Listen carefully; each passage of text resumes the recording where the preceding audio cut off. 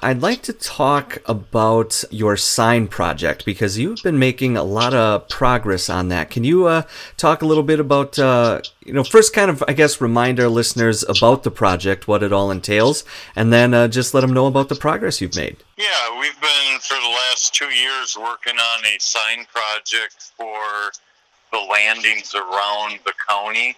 Mm-hmm. And the sign projects, or the signs themselves, are a satellite image of the river section that you're on. And it shows different safety features like where the rapids are, what classifications they are, gives you some distances and time traveled. Just a bunch of information for the paddlers out there to utilize the river a little better and a little safer. And like I said, we've been working on it for approximately 2 years, and we are getting a lot of progress in on it. Friends of the Black River have gotten 12 signs installed, and we've got 23 in total here in Clark County on the river and the lake. It also includes Wedges Creek. Mm-hmm. And then we did a secondary project with the Jackson County group to do the East Fork and Morrison Creek, which included, I believe, 17 or 18 signs down there as well. So, but up here in Clark County, we're about halfway done with them. All right, cool. Very cool. Of course, there are a lot of sponsors that helped make this event possible. Do you know those sponsors off the top of your head? Well, the Listerman Foundation has been a big help in getting the bulk of the project done, but a lot of the little bit smaller supporters have been, just as beneficial having them behind us to finish up and donate some things. Save Right's been a very big supporter. Russell's of Neilsville, Ratch Engineering, the county themselves, in meeting with them to put locations or signs at their locations, and different aspects of that. Other businesses in town here, like Associated Bank, Subway, have donated other things in the past for cleanups and stuff like that. So take the opportunity here to thank some of those people. And I know that there's several area businesses that have become business members, so a big thank you to them, and then just the regular members as well. We wouldn't be able to get all of these projects and cleanups and things like that done without them. That's awesome. That's very awesome. With those signs, too, we should probably let people know that the signs have, on the post, they have like a container for old fishing line and stuff like that, too. Isn't that correct?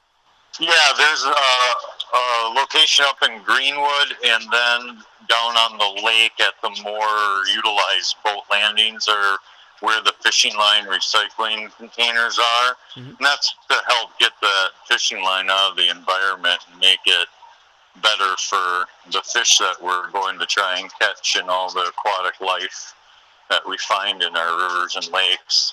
We're also providing bags in a bag dispenser on most of the locations, and then at several of the locations you'll find a brochure holder with a map, an overall map of the entire county on the back, and then some paddling information, and then a little bit of information about the Friends of the Black River. All right, excellent, very cool. Another thing I kind of wanted to touch on is actually something you did this past weekend. The group worked with some 4-H members and some FFA members and helped clean up some graffiti on the bridges in Neilsville. Can you talk about that a little bit? Yeah, that was a very fun day. Amy Gerhardt with mostly FFA members and 4-H member came, and we cleaned up or painted over the graffiti under the Highway 10 bridge, the two Grand Ave bridges, the one over O'Neill and the Black River itself. And then we also did the Highway B or Fifth Avenue bridge. And we got paint donated by Save Right and Russell's in Neilsville to do that. And our lunch was provided by Subway. And with the help, it went very quickly, and the kids all had a really good time, and we even got a little bit of fishing in. Well, that's good. That's very good. So now, was this past week, because, typically the Friends of the Black River does a spring and a fall cleanup. Was this past weekend kind of considered to be that fall cleanup, or do you have a date coming up for that yet? The fall cleanup was this last weekend. It was a paddle cleanup in the Owen area, and a little bit of better planning will go on next year, not to plan with the car show or going on events. We didn't have as good of a turnout as we liked, but we did have some of our core volunteers up there did some cleaning around Sportsman's Lake and the mill pond up there, so it wasn't maybe what we've had in the past, but we had a little competition this time around. Okay. All right. Good. Very good. And then, if I remember correctly, do you have one more paddling event coming up on the in September? Yes. You'll have to check with our social media for the date. I believe the date has changed because of a scheduling conflict. I believe it's going to be on September 11th, but we will have that information posted on our Facebook page. All right. Cool. Very cool. Is there anything else then, Adam? Anything else you'd like our listeners to know about in regards to the sign project or Friends of the Black River or anything like that?